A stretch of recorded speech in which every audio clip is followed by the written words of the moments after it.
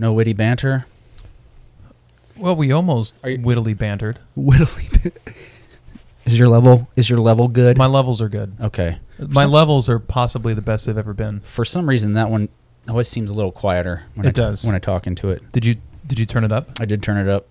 That is probably a good move. That's typically the solution. Yeah, fair. All right. We don't want to force the witty banner, so if it's not happening naturally, we'll just begin. Well, but we were bantering about the rules. We were bantering about the rules. I feel like you didn't hold up your end of that. I didn't? I feel like I bantered well. It was strong banter. Sorry, I was writing. I can't banter and write at the same time. And I mean, look at my penmanship. I'm actually obviously maxing out my brain capacity writing that. Is that even an R? It looks like a stick figure bent over at the waist. It looks like a game of Hangman gone horribly wrong. Like if a game of Hangman could violate the Geneva Conventions, that's what your R looks like. That's harsh. What can I say? I don't know. I got nothing. All right, here we go. In 3, 2, 1.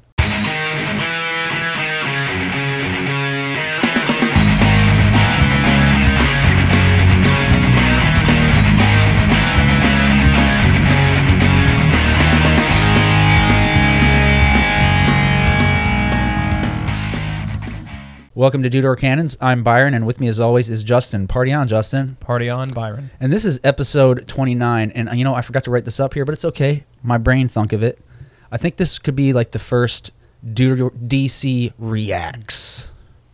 DC Reacts. Yeah, because if you go on the internet, there's all these videos where people are reacting. It's true. Yeah. It's kind of silly, too, because it's like fill in the blank credential reacts. Yes. So what are our... Do we have credentials? Who cares? On what... By what authority are we reacting? That's... Yeah. Our credentials are having a microphone in the internet. Well, actually, for this particular topic, I do think that one might argue that we might have credentials, not credentials in any official accredited sense, as one would typically want credentials to be, but in the sense of, well, I guess we'll see as we get into this, but this topic is something that you and I think have dealt with for a long time in a lot of different ways and different spheres. So, whatever that thing about 10,000 hours is. Right. Well, you know what? In the words of Jen Psaki, let's circle back to that. If you are listening to whatever podcast whatever platform you're listening to us on, please like, share, subscribe, and comment. And more than anything, tell a friend. I'll tell you what, our download numbers are going up, which I like to see because hopefully people are finding what we're saying useful and are sharing it with others. And more than anything, maybe this is spurring other conversations of a similar nature. Now, back to your credential comment. That's the thing, right? Because I think. Like I've said before, I've spent my entire adult life in the military, but the older I get and the more mature I get, the more I realize that so many professions have a lot of the same things in common. And I assumed, like mine, you have people that might be credentialed but aren't necessarily competent just because they're credentialed. So about this particular topic, I hope that we are competent. Right. Well, this is what I'm getting at, though. I know people. I'll give you an example. I had a guy his hobby was photography. He lacked any credential, but he was passionate enough about it that I would say that he was an expert. Yeah. Now, I don't know if I want to declare myself an expert, but we'll see. So let me get into what we're talking about, though, because it'll probably make a little bit more sense. So the title of our lesson tonight is True and Proper Worship. Now, I do want to issue a disclaimer. I feel like there might be the opportunity for some feelings to get hurt here. Because what we're going to talk... And really, that's why you have credentials. You've hurt a lot of feelings. Yeah, that's right. And so, but the reason for that is because we're going to talk about worship music. And, being that, we are members of a Church of Christ, and one of the things we're known for is our a cappella singing. I know this is something that people feel very strongly about. So, disclaimer, somebody might get their feelings hurt, but we're going to proceed nonetheless. So, you might hurt my feelings. That's quite possible. It is quite possible. We'll see. So like I said, this could be the first of a DC Reacts. The last time we did this, 2 weeks ago, not the last time we did this, but the last time that you were at the helm, so to speak, we also had kind of a series that started. Yeah, but like I said, I think those will occur episodically, not necessarily. Don't all these occur episodically? Yes, I guess what I'm saying is they aren't going to occur. What's the word I'm looking for? Sequentially. Well, you could argue they still are occurring sequentially, just not right after one another. With no particular regularity. There you go. Okay, so asynchronously. Here's where this is coming from. So I came across a podcast, and it's actually because this guy was on John Cooper's podcast. So that's how these things work, right? You listen to a podcast, they interview somebody, then you listen to their podcast, so on and so forth. So this guy hosts. His name's Kyle Thompson. He hosts a podcast called Undaunted Life, and the podcast that we're kind of reacting to is one entitled "Contemporary Worship Music is for Women and Effeminate Men." There's a title. There's the title. Contemporary worship music is for women and effeminate men. And so when I was scrolling through and I saw that, I'm like, oh, I got to hear this, right? And so if that doesn't give you enough context, I'm going to read kind of like the description for his channel. And I'll put the link to this podcast in the show notes if people want to go back and listen to it after the fact, because although the technology exists, I don't have the time to figure out how to do it at this point. But, this isn't going to be one of those videos where we play clips and then comment on it. So I'm going to try to describe some of it for the listeners, and then they can go listen to the podcast themselves if they are so inclined. So the description of the channel, though, says, most content created for men, there was air quotes there, quote unquote, fails to equip men to be spiritually, mentally, and physically resilient in the face of life's obstacles. The content is usually too feminine, secular, broad, or corny. Undaunted Life produces content specifically designed for the rugged Christian looking for ways to improve as a man. The men that consume our content stand ready to push back spiritual and cultural darkness. We will seek the Lion of Judah. Let's get into it. And this Lion of Judah thing is one of his mantra, shall we say. In fact, in this particular episode, he talks about that as it pertains to worship music, how the Lamb of God, and he's not discounting the Lamb of God. The Lamb of God is very prevalent, where the Lion of Judah, we don't hear so much about that. At least that's his claim. So that is what we are reacting to. And before we get into it, as it were, I want to start with a question. So we are talking about worship music. So just broadly, what's your background with worship music, specifically in the Church of Christ? Specifically in the Church of Christ, so I guess that's where I'll start. My bad. And for those of you keeping score at home, that is called a vacuum-sealed water bottle rolling around on the floor of the R.H. Bowl Memorial Library, and the lid was on, thankfully, so no books were harmed in the making of this podcast. Stay hydrated, people. Absolutely. So back to my background with, I guess, worship music and the Church of Christ. I'll say this because my next question is same question, but outside the Church of Christ. So if you want to hit both, weave back and forth. Okay. Just follow your heart. What happens. Follow your heart, Oh, Justin. Yikes, man. That is not usually the best idea. So grew up in a traditional Church of Christ. And for those of you people who maybe are familiar with the Church of Christ, I grew up with the Blue Book. The Blue Book, great songs of the church. This one? Number 2. Yeah, the one on top. Yeah. Compiled and edited, contributed to by Brother E.L. Jorgensen. The first edition came out, I guess, 100 years ago, maybe a little bit more than that. The number 2, I think, came out maybe in the 40s or 50s or something. I could also be wrong about that. There was another edition that came out in the 80s that we don't really use. That's this one here, revised? I actually really want a copy of the revised one because there's a couple of things that they do really well in that that I greatly appreciate. Yeah. But they got rid of the shape notes, and being musically illiterate, half literate. I'm musically half literate. The shape notes in the number 2, great songs of the church, are greatly beneficial, and that's how I sort of taught myself how to sing harmony. Yeah, just following along with the old men singing tenor or bass, and those shape notes were designed for the musically illiterate and half literate, right, such as myself. So very traditional, but we also supplemented with not just the supplement of the Great Songs of the Church number 2 by E.L. Jorgensen, but also with various what we called heart songs.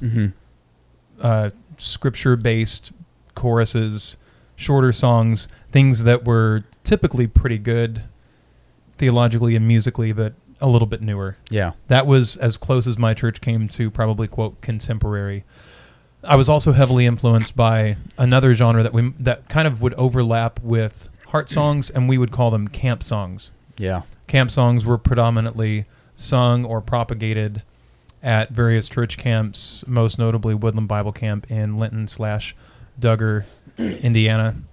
And my dad would sing a whole lot of those kinds of songs, heart songs and camp songs, with our family, especially in the car, not just going to or from church, but just a lot. Like Dad sang to us and with us a lot. Yeah. And I would say that might have had even more of an influence on me than church. Not that I'm disparaging it at all. Like I'm very thankful for the tradition and hymns that I've gotten to be a part of. Yeah. Yeah. And I guess that continues to this day. I've been back in the Church of Christ for, I guess, 11 years or so now, like July 2010. So yeah, just over 11 years. So the first 18 years of my life, and then there was a gap, and now the most recent 11 years. What was the gap? So that gap gets to your second question. When I went to college, my first year I was at Lipscomb University, so Church of Christ, a cappella worship during chapel services, and I attended Church of Christ in Nashville. And those were more contemporary, and I think that it sort of had gone from what I would have called like heart songs to more like praise songs. Yeah. Now, I'm not saying that these terms are terribly rigid necessarily. Yeah, because I think like when you talk about camp songs, I feel like there's some bleed over there into yes, praise songs and or heart songs. Yeah, so I'm not saying that this is like some sort of like rigid delineated thing, but it seems like the people that I was around were calling the songs that we were singing at, say, Lipscomb and some surrounding churches in Nashville, they would tend to be called praise songs. They also tended to have praise teams. Yeah. The a cappella version of the worship band. Right. Now, maybe they might have called them praise and worship songs or worship songs. I don't know. But praise songs, like that's sort of the thing that sticks in my head. And those were much more contemporary, like much newer songs typically than even the heart songs and camp songs that I grew up with, which were probably predominantly from like the 50s through like the 70s or 80s. Yeah. In terms of their writing. So after that, I was at Lipscomb for a year and then went to a state junior college up in Indiana for a year. Long story, won't go into it. But I went to I was a part of just the campus fellowship there, which was run by a Christian church. So theological background, very similar to Church of Christ. Yeah. Really the only discernible difference was they had a worship band. They had, instrumental worship, which I had never really been comfortable with that. And I couldn't really put my thumb on any scripture that really said that it was wrong. And I wasn't convinced by any of the arguments that sought to prove that it was wrong. But, it was a little different. Mm-hmm. But then within that year, so it was my sophomore year of college, I was actually starting to learn to play guitar. Yeah. And started joining in with worship bands, and that continued with the next college that I went to. Yeah, I went to 3 colleges in 3 years. Lots of people go to 3 colleges. Yeah, they're called doctors. I'm just kidding. Right, and so I definitely self-identify in that group on a variety of grammatical, ecumenical. That's all you have to do. Levels. Yeah. Why shouldn't I? Just go to the store and buy a lab coat. Following my heart. Yeah. It's your truth.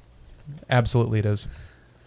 So the next place I went to was also a former, a Christian church that sort of happened to be planted like right alongside of the college campus I was at, and they had sort of died out as a kind of traditional community-focused church, and so they turned their attention to the college community, and so it sort of became the de facto college church. Yeah. And without going into a whole lot of detail about that, I ended up being a part of the worship team or worship band or whatever there, and we did a whole lot of modern praise and worship, Hillsong, Shane and Shane, really like anybody that Bethel. Is that one? I don't think we got that far. Oh, okay. We might have done a couple Jesus Culture songs at some point. Actually, you might say that we were a Hillsong cover band for a while. All right. Like, and we knew it, and we even, man, this is some serious confessional time. Yeah. But you made me admit my nickname last week. This is what you get. This is what I get. So this is in Eastern Kentucky, rural Eastern Kentucky, which is kind of redundant. All of Eastern Kentucky is rural, but there was a very prominent Christian pseudo-metal, pseudo-worship band that was coming to town. I'm trying to remember what their name is. You've heard of them. Seventh Day Slumber? Ah, okay, yeah. I think that's it. Seventh Day Slumber, yeah. Mm-hmm. They were coming to town and playing some sort of event, revival, something or other that was going to be at the local school, like renting out the gym or something. Yeah. And we were going to be the opening act. Oh, man. So we really did officially become a Hillsong cover band. And that's the biggest show I've ever played. Nice. Like, numerically speaking, I guess. Yeah. But what was interesting about my time there was that even though it was just kind of a non-denominational community church, there were some, I guess, what I would call Church of Christ refugees who were drawn there. And really, I can't say enough good things about my experience at that church during those years. But the worship, quote, worship team or worship ministry or band or whatever, we really were very intentional about trying to find music that was good musically and good theologically. Yeah. And I'm not saying that we were perfect at that or great at that, but that's where we wanted to go. Right. And so when you have a situation where a church is kind of reforming, I don't mean like reform in the sense of like the political sense, but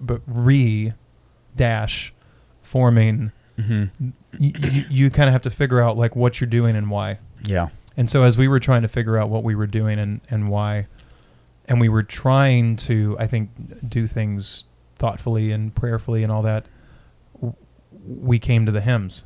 Yeah. And hymns started to be something that were intentionally incorporated because we recognized that was something that people needed. Yeah. There was enormous beauty and truth in those old songs. Yeah.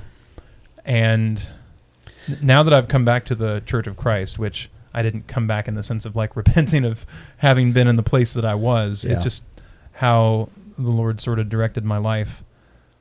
I can't tell you how thankful I am that I've been singing hymns predominantly for the last 11 years. And I also won't go into this, but like really difficult times that where the Lord has used hymns to keep me going. Mm-hmm.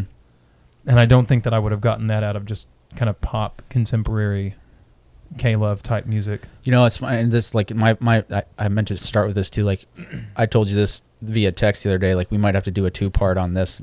Like, and I mean it because already there's so many things I want to say, and I don't know if I'll get to them all. But to that point specifically, I've been to some youth rallies throughout the years, and I went to whatever the one is in Gatlinburg one year as an adult, like as a chaperone, first time I'd ever been. Mm-hmm. And so we spent the whole weekend with the praise team up on stage, trying to do these beatbox like contemporary songs, and like everybody's just is like really trying to sing along, And I tell you what, the one hymn we did that weekend, best song of the weekend. Mm-hmm. Like everybody knew it. Yeah, you actually heard some harmonies, right? Yeah. Anyhow, and there's a whole lot to say for those two factors that you mentioned. Yeah, people knowing it and harmony. So let me answer the same question, and then I have another question. So, okay, also raised in the church, as we say, and I don't know if I mentioned this before, but I've been a member. I think the count is 10 Churches of Christ throughout my upbringing. Between my dad's job with General Motors and the military, I've just moved around quite a bit, and so I don't remember attending this one, but I'll count it. Like I was born in Norfolk, Virginia, and so we went to the Granby Street Church of Christ there. Of course, I don't remember that, and then we moved to Michigan again because that's where my dad's from, and he got a job with General Motors up there, and so. better part of my younger years, I attended the Granville Church of Christ, and there we used this one, Songs of the Church, which is, this is the book I know and love, 519, Great Redeemer, 728b, Our God He's Alive. Like, those are the songs, that's the book, like, I know where 210 is, oh, man, I'm going to mess that one up. It was my sister's favorite song. Anyways, and so we sung hymns there predominantly, but we also had a supplemental, and that one was one that like somebody had put together, and so it was like, they took it to Office Max or whatever and had it bound, and it would be in the pew behind the hymnal. Which, that's great. Yeah. And I think like back then the custom was we sang those on Sunday night maybe. Yeah. And eventually they made their way into Sunday morning worship. But when I was in 5th grade, we moved to South Texas. And so I went to the Price Road Church of Christ down there. And that's when I got old enough to do like church camp and stuff like that. And down there, by chance, I believe they had this one, Praise for the Lord. And this book is actually, these are all books I've gathered over the years, because kind of getting to the point I was going to make, that it was at that age that I started leading singing. So around 13, 14. Yeah. And another church we went to had this one. But these are songbooks I've gotten from the various churches I've been to, because you get there and like, yeah, just grab a hymnal and take it home so you can pick out your songs. But it was also my first exposure, or like my larger exposure to like camp songs, like you said. And so I say that to say this too, because as much as I love hymns, my dad and I, he listened to this. I had him listen to the same episode, and he always comments about when he comes here how much he loves hearing all the old hymns. I've also been places though where you get a lot of people belly aching about having to learn new songs, and so like I don't know that I necessarily want to live in a world where we don't learn new songs also. But again, we'll get into all that. And so we moved back to Michigan my junior year, and in the time that we were there, we went to the goodness gracious, it was in Flint.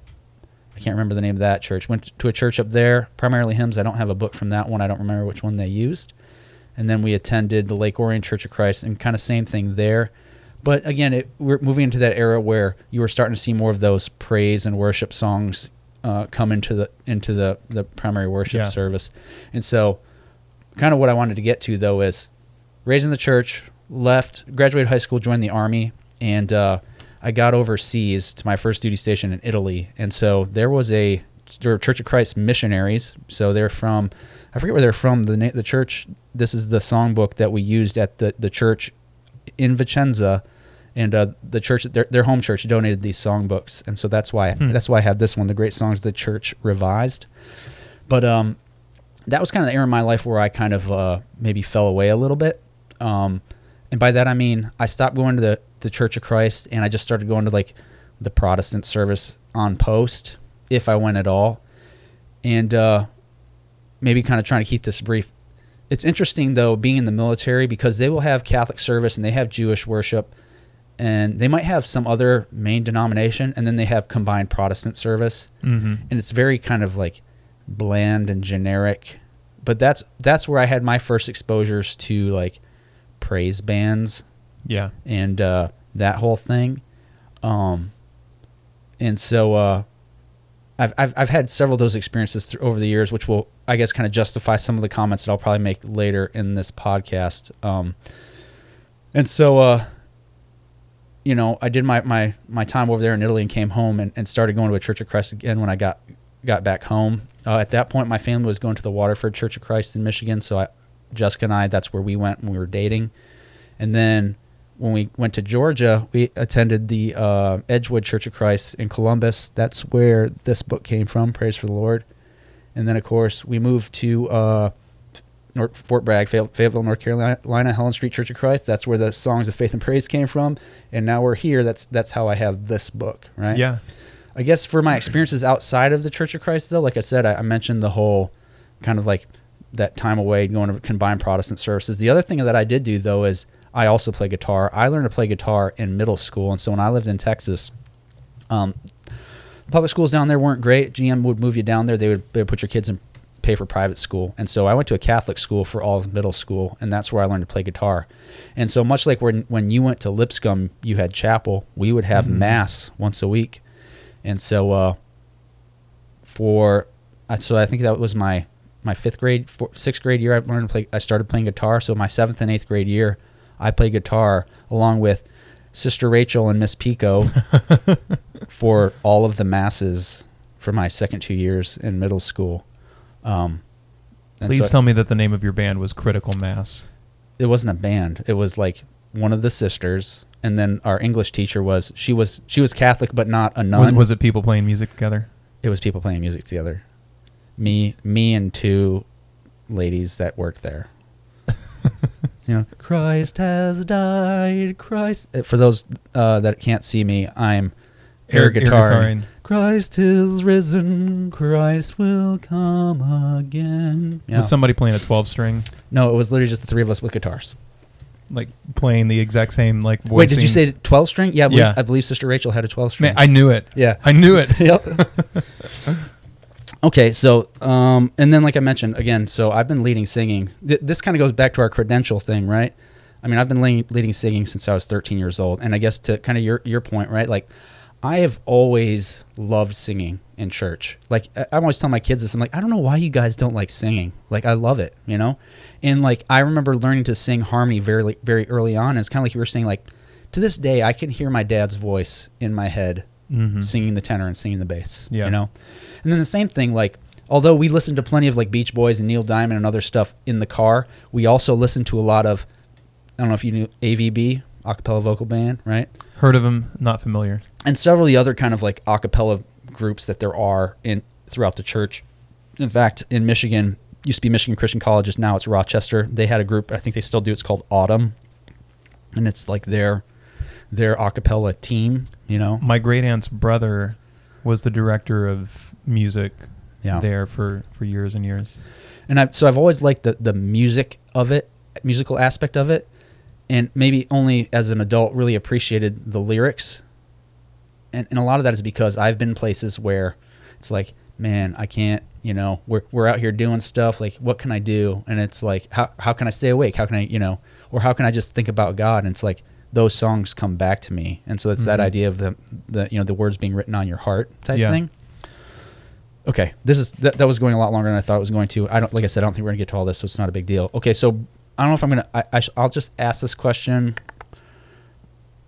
I mean, what the podcast is about. I do. The folks, listening to this don't. I guess broadly, what are your thoughts on contemporary worship music? I think my thoughts really aren't just about contemporary music. I think it's more general than that. Like, when it comes to music being used for not just music used for the church, but like is it good music and is it good scripture? Right. I mean, like, is it good? Because if it's good, it doesn't matter if it's 5 days old or 500 years old. And if it's not good, it doesn't matter. Yeah. So for me, the whole, like what sort of music should we have, or what sort of music is, beneficial, or like what should be the goal here? It's like what music, is good. Yeah. But to try to answer your question a little bit more specifically,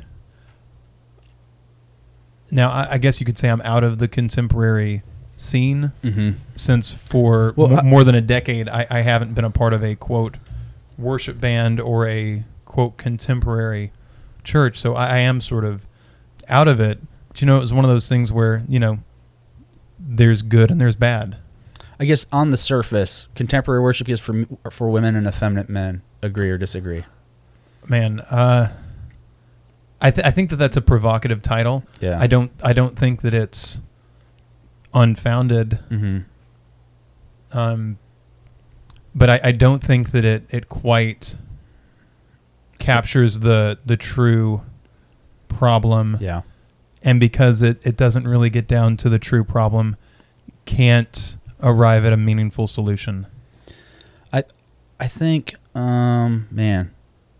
I agree, though, with the podcast that there is a lot of contemporary music in the Christian sphere that is feminine in the wrong ways or in shallow ways. Yeah. And that's the problem with it. If there is contemporary music that's bad and happens to be feminine, I don't think the one is connected to the other. Yeah. If it's bad, it's not because it's feminine, and vice versa. Okay, so I think maybe what'll be helpful if I just get into some of the content of his podcast. Yeah, like his 8 points, and we can comment on it as it goes. Okay, so he says a lot, but there's two things that there's some framework to his argument, and he's got 8 problems with contemporary worship music, and then after that, 5 reasons contemporary music is for women and effeminate men. So I'm gonna start with the 8 problems, and we'll see how far we get. Okay, so the first problem he identifies is that contemporary music, the music has become the reason people go to a particular church. And so the point he makes is that there are people that they choose to go to or not go to a church based on how good their praise and worship band is. And are they a Hillsong church? Are they a Bethel church? This, that, and the other. I don't know. What are your thoughts on that? I feel like that's something that's kind of transparent to us. Yeah, I would say that that's entirely possible. It's foreign to me. But I guess I've been around things enough to know that that's possible. There are people that's superficial. Yeah, I've heard people complain about music. I mean, I think it speaks a little bit to it also speaks a little bit to this kind of modern concept of shopping for a church. I remember I read a book about that one time where that was like the first chapter was talking about that. Where there was a time where you look at like Little House on the Prairie, like they went to the church in Walnut Grove because there was only one, and you probably had a mix of denominational folks there. Yeah, and of course, Little House on the Prairie, that was, I don't know, 1870s or 80s or something. Mm-hmm. But that thing that you're talking about, where there might only be one church or 2 churches in a town, or maybe even in a whole county. Yeah. That's part of what gave rise to the Second Great Awakening, right, and the Restoration movement that our church is connected. I was saying we might get into some of that. We'll see. Yeah. Okay. So church shopping seems well. I guess I can't knock it always and everywhere, but it seems. I hate to use the word problematic, but it seems potentially problematic. Well, I've never shopped for a church, ever. Like it's always just happened. Yeah, like long term. I don't know if I could say we shop for. No, I think we've probably shopped for a church. But I'll tell you what. Like where we live now, we're driving by a Church of Christ to get to here. Mm-hmm. Obviously we were going here before we moved. Right. Well, we had dibs. Yeah. I got people headhunting me right now. No big deal. Okay, let me move on to number 2. So second problem with contemporary worship music, it puts the attention on you and not on God. Yes. Now, I will say that it seems like that was a conversation that we were having at the previous, more contemporary instrumental church that I attended. Mm-hmm. Like I think we were trying to avoid songs that were overtly and unnecessarily self-focused. Yeah. But there are songs that come to mind that I really don't have any interest in singing, some that are instrumental and some that are a cappella, for that very reason. Some are new and some are old. Mm-hmm. One of them, and I hope that this doesn't offend anyone, but the one, like, We Place You on the Highest Place. Mm-hmm. We place you on the highest place. Yeah. For you. And, it goes up higher than that. But we place you on the highest place. We place you high above all else. It's like, well, how do you do that? It's me this time. Yeah, I know. Like, I can't place Jesus on the highest place. Like, he is on the highest place, whether I like it or not. So it's like, okay, am I going to recognize that and submit to it, or am I going to try to pretend like it's not real? Mm-hmm. So anything that, we do that, I do that. Yeah. Or any song that would say something like I'm going to worship, or here I am to worship, here I am to, well, okay. So if you're declaring that, like, why don't you just do it? Yeah. Here I am. Yeah. To worship. It's like passive aggressive. Yeah. Okay. I'm going to put these next two together because these are the ones that really hit home for me. And I guess let me read what they are. 3 and 4 reduces God to your buddy and reduces Jesus to our boyfriend.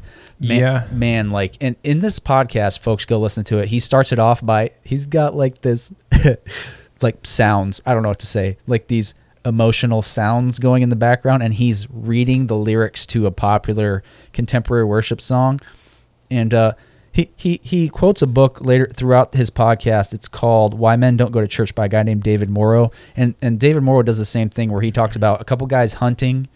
You know, if they were to read the lyrics of a Christian song to one another, like it's weird. It puts Jesus in this place where, and so like I've had, unrelated to this podcast, I've had conversations with like folks in my family have said this. My uncle in particular, he's like, what's with all these songs about that make it seem like Jesus is your boyfriend? Yeah. You know? Which I mean, like, yeah, I don't know. Like, to me, that's, I guess to his point, like it's kind of like a turn off for a dude. So if anybody listening happens to be of a, I don't know, more traditional, straight-laced, like you've gone to a traditional, not just Church of Christ, but even like a traditional, I don't know, Baptist or Methodist church or something that sings predominantly older songs, just turn on contemporary Christian radio and listen to it for 10 minutes or 15 minutes and just see what comes on and think about the content of, like, the lyrical content of the songs. Well, and here's the thing. I wish I could think of the song. I guess if I was better prepared, I would. But there are Christian songs and Christian artists that are able to bounce back and forth between Christian radio and contemporary radio because the lyrics are so kind of ambiguous like that. Whereas you can listen to it as a Christian, you'd be like, okay, I guess we're singing about Jesus. And then you listen to it on like the regular radio stations, like, okay, I guess this song is about your boyfriend. Like, here's a prominent example. Okay. And I really don't want to pick on this person, so I'm not even going to say the name. I'm not going to pick on the person. I'm going to pick on the lyrics. Okay. Is that fair? That's fair. Okay. We're going to deal with the writing. Okay. Not the person. You say I am strong when I am weak. Mm-hmm. That's a for real line. Yeah. You say I am strong when I'm weak or when I feel weak. Mm-hmm. Okay, when did he say that? Yeah. Didn't he say to Joshua, be strong and courageous? Yeah. He didn't say, Joshua, listen, buddy, listen, pal. You know, I know you're really scared of all the giants and stuff that you saw like 40 years ago. Yeah. Because they're still there and maybe they've propagated a little bit more. Yeah. And things are looking real bad. But I just want you to know, Joshy, how strong you are. Yeah. Like, you're brave. If you could see how brave you are in the way that I see how brave you are, you'd be so brave.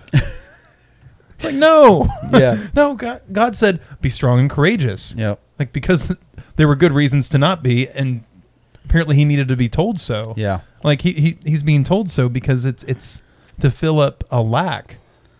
Well, and I think what this speaks to, and like again, I can't think of good examples of these particularly, but it's just like the shallowness of some of the lyrics nowadays, or even just like, and this gets into one of his other one. Let me just read these other ones real quick. Overemphasis on emotion, flat out not good musically. He makes a comment about how it's like, you know, country music, 3 bars and the truth, right? It's like Christian music's the same way. It's 3 bars and heresy. It's formulaic, and then he says it's theologically bankrupt. And so, like, I've long said this, right? Like, and there's different elements to this where I've been to these contemporary worship services, right? Where instead of filling 15 minutes with like 5 songs, we're filling 15 minutes with 3 songs. So rather than singing 5 songs, or 1 song, we're singing, instead of singing 5 songs one time, we sing 3 songs 5 times, you know? Yeah. And so it's like, open the eyes of my heart, Lord. Open the eyes of my heart. I want to see you. Open the eyes of my heart, Lord. It's like, okay. Like, how many times are we going to open the eyes of our heart? Like, how does a heart have eyes? Okay, whatever. I mean, like, I don't even know. I mean, that's not an unscriptural line, but it's like you take something, I don't know, it's sort of like taking like little piece of an apple and then, I don't know, wrapping it with, like throwing it in the dirt or something and then like chowing down on the apple. It's like, well, okay, like I still ate an apple, but like there's some stuff there I didn't need. Yeah. Well, but to me, it's almost like a combination of the two, because how many chords are in that song? Let's see.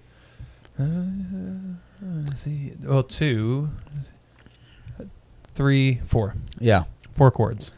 So going back to something you said, you reminded me of this, and it's to this guy's point about it being not good musically and potentially theologically bankrupt, in this idea of, again, like the shallow lyrics.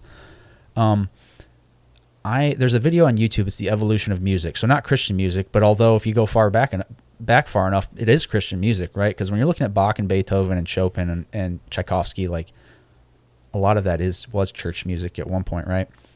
And we can get into the instrumental. Well, there was church music and there was court music, which is sort of the same thing, because the church music was in a sense the court music of heaven.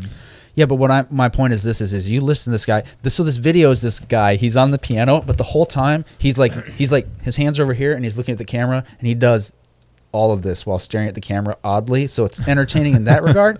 But what's like sad about it is we start with, again, Bach and Beethoven and Mozart, and we progress through the years, and we all these great musicians, and we end with like Taylor Swift. And it goes from, like, if you even hear, I think it's Mozart or Beethoven's Variations in G, which is basically Twinkle, Twinkle, Little Star, but it's like 20 versions of it. Mm-hmm. Like, it's just brilliant musically. And then, and you evolve from that to modern day pop music. Yeah. It's just kind of embarrassing where we are musically in our culture. Like, we are not a musical people in the true sense, I think, And I think there's a lot of like things that we're missing out on because of that, which we probably don't have time to get into. But what I guess my point is if we have this lack of, I guess I'll say music appreciation or musicianship, let's say, or I don't know what. Yeah, if we have this lack of musicianship in culture, like naturally it's going to make its way into the church, and so I think there's some of that there too, right? Yeah, I think there's always been higher and lower music, and I think that the critique of our culture is correct. However, a lot of times the music that would survive would be music that happened to be not simply more widely known, but maybe the music for a long time was, these classical musicians were sponsored by, like they had patrons, mm-hmm. Like different kings or queens or royal this, that, and the other. And because of that, there was the ability to publish, to record the music. Whereas, folk music would have to just sort of continue through the oral tradition. And I would say that what we have now is a whole lot of bad folk music. Yeah. Because we still have classical music, both old classical music and new classical music of a high quality mm-hmm. being produced.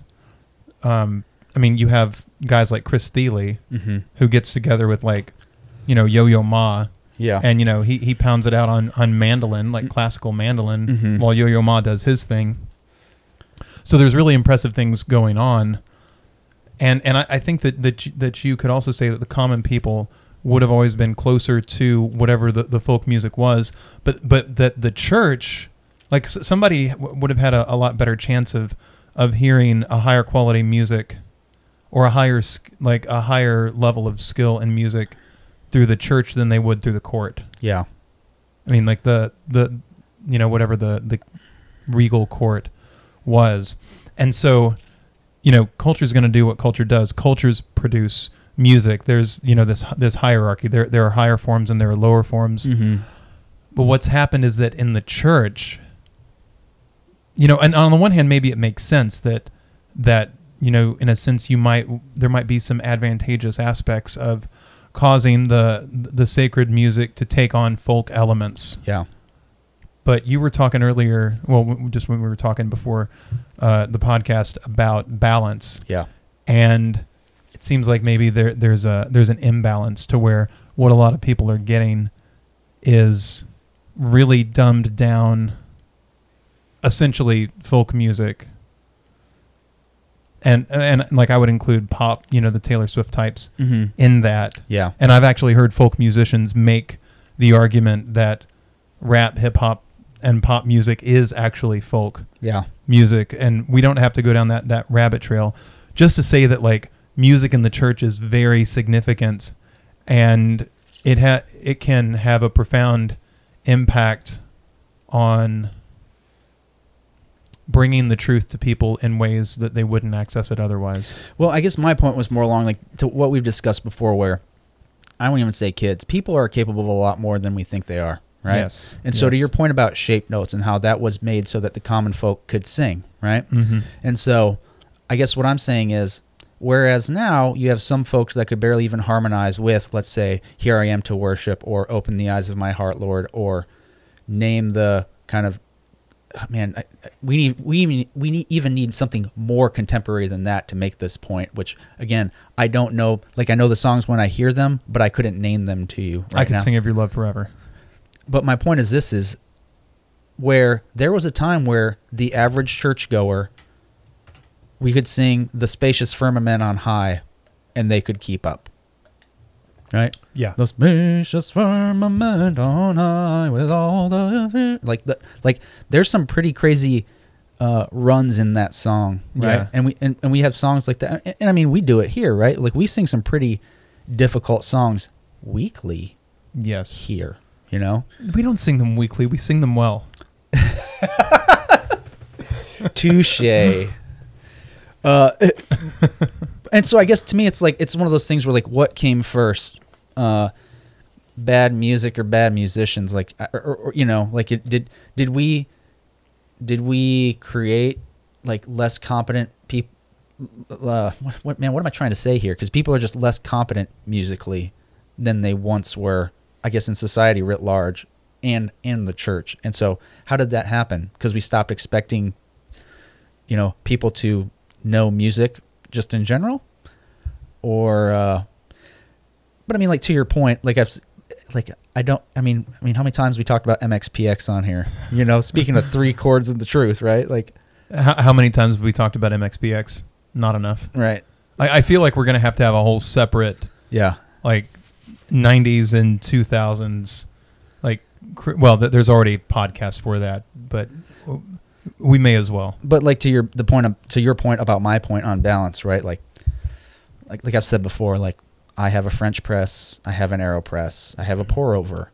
But they say in the Army the coffee's mighty fine, it looks like muddy water and tastes like turpentine. Like I'll drink whatever. Like I'm not above that also. And so the same thing with music. Like I don't not appreciate Taylor Swift, or maybe to like in the church sense, like Toby Mac. Like I don't not appreciate them. But I also feel like there's a maturity issue here where you should also appreciate Fanny Crosby, right? You know who Fanny Crosby is? Yes, I know who Fanny Crosby is, and I'm not going to step on any toes. Okay. To the one Blessed Assurance, number 21, Great Songs of the Church. Okay. You don't like that one? It's okay. Man, this is the most heretical thing that I will have ever said on this podcast. I'm not a huge fan of Fanny Crosby. As a writer, okay? Her testimony, her witness, spot on, like, better example than I could ever hope to be. Also her story, wasn't she blind? Well, yeah, that's what I mean, like her testimony, like who she was as a person, the way she overcame. I just mean the songs. I'm not a huge fan of the core of her work. I knew somebody was going to get their feelings hurt, and I guess it's me. Because I was going to say, like, when we talk about, he talks about things being theologically bankrupt, like, I could see that as compared to, like, A Wonderful Savior. Like, I mentioned this one day when I was leading. Yeah, that one's pretty good. Well, this idea, like, I'd never appreciated this idea of hiding me in the cleft of the rock, right? Mm-hmm. Until I took some time to read the Bible, and understood. And so, like, that song means more to me now that I understand the scripture that the scripture it's literally quoting. Yeah, the Moses bit. Yeah. And this idea of just wanting to see God so much because you spent so much time with him, you know? Okay, what about this one? I'm going to kind of jump back because we talked about this out there when we were supposed to not be talking. Oops. The Lion of Judah being unmentioned and unmentionable. Agree or disagree with him on that? When it comes to, you know, the average pop contemporary sort of music, Mm-hmm. man, I'm so disconnected from it now that it's hard to say, but I would say that that's not an unfair assessment on his part. Yeah. Well, again, I think what interests me about this guy, and I'm going to kind of jump ahead here because one of the things he talks about when he talks about kind of his history with church music, he attended a Church of Christ as a young man, as a kid, and then Baptist church, and then non-denominational church as an adult. And I feel like a lot of the things that he's citing are maybe less of a problem in churches where they sing hymns because, what is it? Hail Jesus, you're my king, right? Hail, hail, Lion of Judah. Like, yeah, and that's all right. Yeah. Not my favorite song, but camp song. But nobody's that would be a camp song. Yeah, but nobody's running away from the Lion of Judah. Yeah, no, I mean in the Blue Book we've got encamped along the hills of light, aka faith is the victory. Yep. Soldiers of Christ arise. Yep. Christ the Lord is risen today. Yep. We're marching to Zion. Oh yeah, that's a good one. Oh yeah. Before Jehovah's awful throne, mm-hmm. which is to the tune of the Old 100th. Mm-hmm. Before Jehovah's awful throne, mm-hmm. something, something, something. It's really awful when you're before his throne. It's scary, something like that. We should probably do, man. Like, we don't have time for everything, but all the songs that that are corny. Like, I always couldn't. My dad couldn't stand it. Therefore, I couldn't stand it. The idea of "I stand in awe." Like, you ever been to those churches where we sit there and we sing it, and it's like everybody's just waiting, and then as soon as we sing "I stand in awe," everybody has to stand up, and it's like I was always wants to be like, "Oh, here we go." Yeah, but even that song, the thesis statement is, I am standing. Yeah. Like, that's... Can I confess something else? Well, let me finish my point, though. Okay, sorry. His whole thing is like, okay, what other songs are we gonna act out? Are we gonna march to Zion? Are we gonna break bread on our knees? Like. I mean, shoot. Now we're talking. Yeah. Now we're talking about the kind of churches that my wife grew up in. Yeah, right. What did you need to confess? This is a safe space. Okay, this is a safe space. I won't tell anyone. Well, in high school, mm-hmm. at my little Christian high school, yeah, when there would be, like these 10 o'clock on Tuesday or Thursday afternoon chapels. Yeah. And there'd be the altar call. Yeah. And, there'd be the weeping and the gnashing of the teeth. Mm-hmm. And all that. I was so skeptical of like emotional expression, mm-hmm. maybe partially rightly, maybe partially wrongly. Yeah. Or, just as everybody closes their eyes, just stand up if you want to accept Christ. Yeah. With everybody's eyes closed so yep. that, you don't feel embarrassed that, you're accepting Christ. Mm-hmm. And my friends and I would leave singing, sit down for Jesus, who don't follow the crowd. I think that we had a full verse of that. Yeah. Man. What's that one? It was a camp song. Sing hallelujah to the Lord. My dad he made this point. He's like, I hate that song. You can. I love that song. He's like, you can insert any lyrics into it too. He's like, I've got a booger in my nose. The other thing I hate that we do in Church of Christ is sing songs, Amazing Grace, to the tunes of different songs. Because it has that. Yeah. He's like, I hate when we do that. He's like, we could sing it to the tune of Gilligan's Island if we wanted to. Amazing Grace, how sweet the sound that saved a wretch like me. Yeah. I once was lost, but now am found. Was blind, but now I see. Was blind, now I see. I think my dad led that in church. Well, like to his point earlier too about like the content for men is usually secular, broad, and corny. Again, like how about Jesus Loves Me to the Flintstones? Can you do that one? Jesus loves me.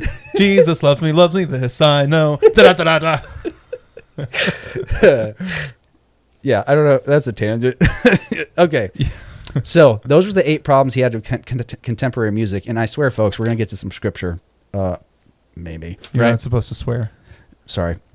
So then he talks about 5 reasons contemporary music is for women and effeminate men. And some of this bleeds into some of the other stuff he talks about, the overemphasis on emotions, theologically bankrupt, okay? And so reason number 1 is that women consume it more than men. And so he talks about how, so K-Love, I think people are familiar with that. When I was in North Carolina, we had Air One. That's another one. Air One. Yep. So he talks about these radio stations and how basically they are targeting that demographic. And why shouldn't they? Because that's who's listening to it. And so in this book, Why Men Don't Go to Church by David Morrow, he spouts off some statistics. It says, radio listeners in general mirror that of the population. So people who listen to the radio generally, women 51.7%, males 48.3%. But when it comes to Christian radio, it's 63% female and 37% male. And so I think his point there is that there is a market incentive to target women with this contemporary worship music. And that's what's interesting. And we mentioned this when we were sitting out in the fellowship hall talking, like, I think what we need to maybe differentiate here too is like, we're not just talking about worship, we're talking about corporate worship, because I think those can be different things. You know, if you're outside mowing the lawn and singing a hymn as you do it, like, is that theoretically worship?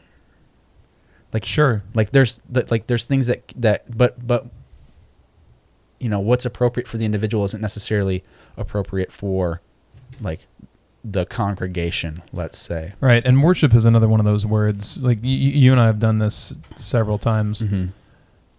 It's one of those churchy words that's important. It's an important word, but it doesn't mean that we understand it very well. Yeah.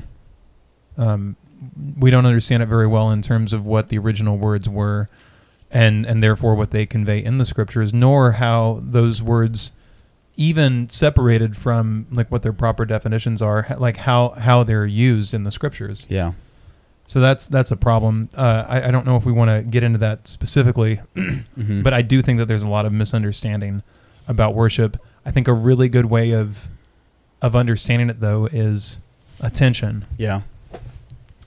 Like whatever, like what you're paying attention to is worship. To say that like we need to worship God is to say that we need to pay attention to Him. Mm-hmm. So. Okay. Yep. So the next point he makes is that, again, this is 5 reasons contemporary music is for women and effeminate men. Reason number 2, there's an emphasis on emotions and feelings, which we talked about above. So he says that K-Love, for example, is very heavy on love songs. And in fact, they have a mythical average listener that they call Kathy. And so this is where... Or Karen, right? And this is where he kind of makes the point that, again, you listen to a lot of these songs on these radio stations. And like, man, I used to listen to Air One pretty religiously, I'll say, when I was in North Carolina. And so, again, without being able to name specific songs...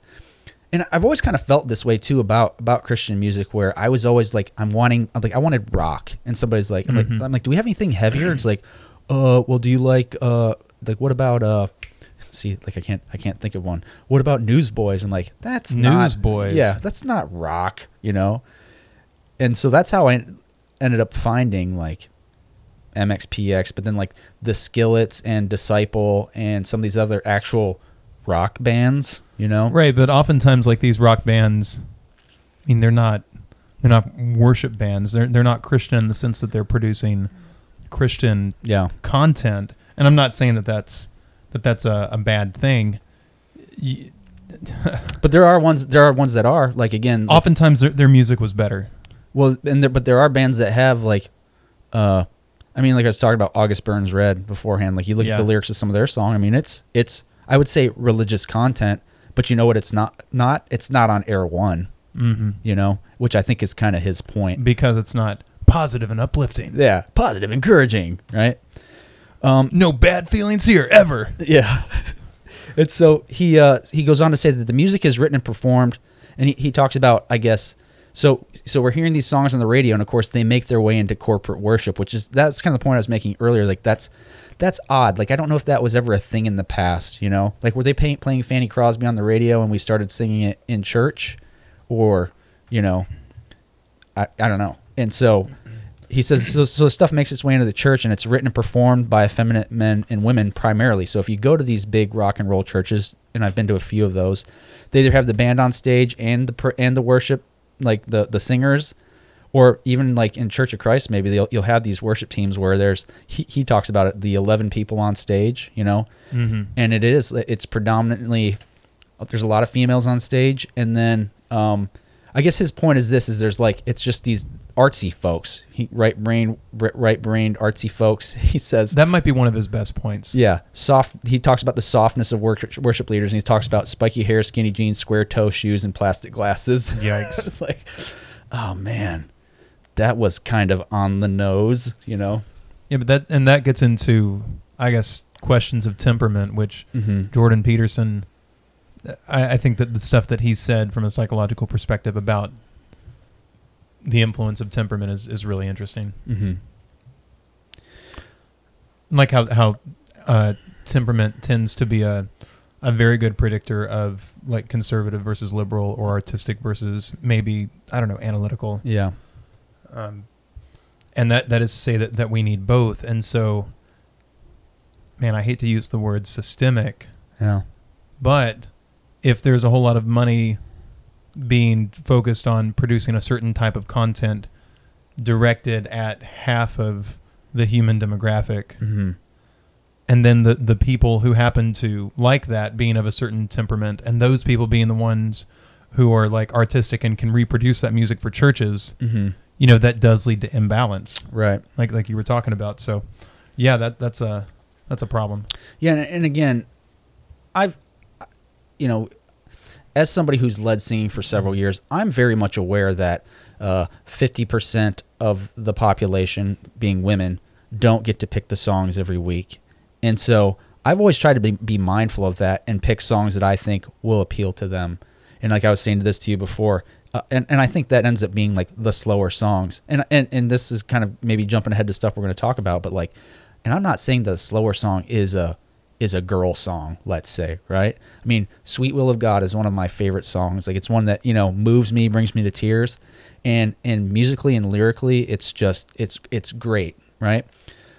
But I think it's a song that is going to be preferable to the females as opposed to Our God, He is Alive, let's say. And we get into the kind of my theories on that here in a second, but my point being, you know, if you're a worship leader, song leader, whatever you want to call it, like, you need to be certainly mindful of what we're really here to do, which is worship God. And that's kind of why I'm talking about true and proper worship. Like what we should be doing is glorifying God, but then also like mindful of your audience and like all of your audience. Right.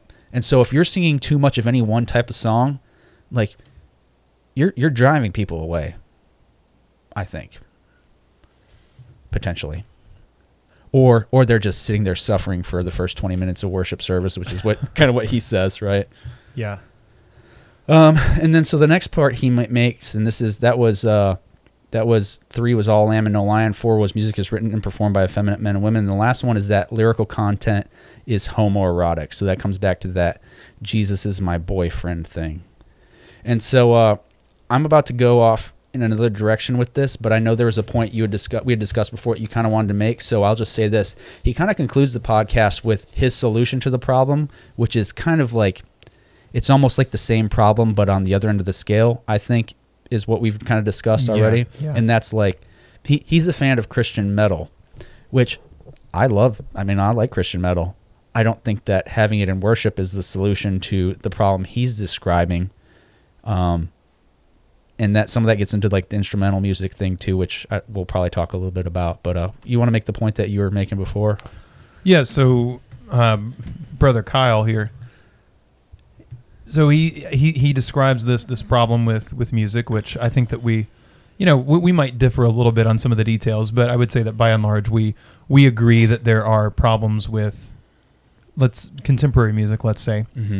And we agree that, I mean, it seems statistically true that it is kind of marketed towards women, and that that's the music that's showing up in the church when it really is just made for half of the demographic. You know, that just seems like a problem. But he seems to, even though he plays some lip service to that music needs to be good music and it needs to be theologically strong. Mm-hmm. I think that the example that he was offering as an antidote to that maybe wasn't the best. Brother Kyle was suggesting that we focus on the men more in, I guess, the planning of worship, or considering men more. And like overall, I think he's got a good point, but I think that there's too much focus put on just shallow gender stuff. Yeah. And we need to, like, when it comes to music and all sorts of things, like not just music, we need to really think about what's best. Mm-hmm. You know, going back to Romans 12:1 and 2, you know, offer your body as a living sacrifice. Don't conform to the pattern of the world. Be transformed by the renewing of your minds. Then you will be able to test and approve what God's will is. Mm-hmm. His good, pleasing, and perfect will. You know, so you may be able to determine what is best. Mm-hmm. So the Lord calls us to try to determine what is best. Mm-hmm. And I don't think that what's best is to...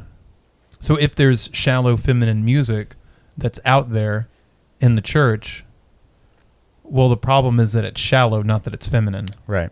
And so the antidote to that is not any music that happens to be masculine, you know, metal, let's say, which, you know, is loud, aggressive, prone to violent imagery or warlike imagery, which I'm not saying that there's no place for that, but you can't just fix the one problem by sort of going with whatever the shallow mirror opposite happens to be. Right. So I think that the focus needs to be not, well, this is feminine, so it's bad. It's, well, no, like, is it good music? Is it good theology?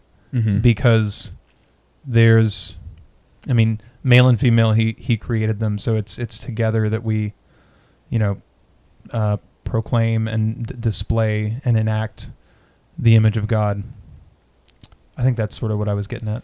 Well, and there, I guess your point you made, though, again, kind of, you look at the hierarchy, right? Yeah. And the church being the bride of Christ, like, there is an element of, I mean, I guess we could say feminine is good. Yeah, no kidding. Given the proper context, right? Right. Given the proper application. Like something that's like truly feminine. And I guess, like, I should mention, like the function of the masculine as opposed to the function of the feminine, you know, totally apart from biology, let's say. Right. Even though, like, biology does end up manifesting the form of masculine and feminine. So masculine would be that which initiates, that which initiates action, and the feminine would be that which reciprocates.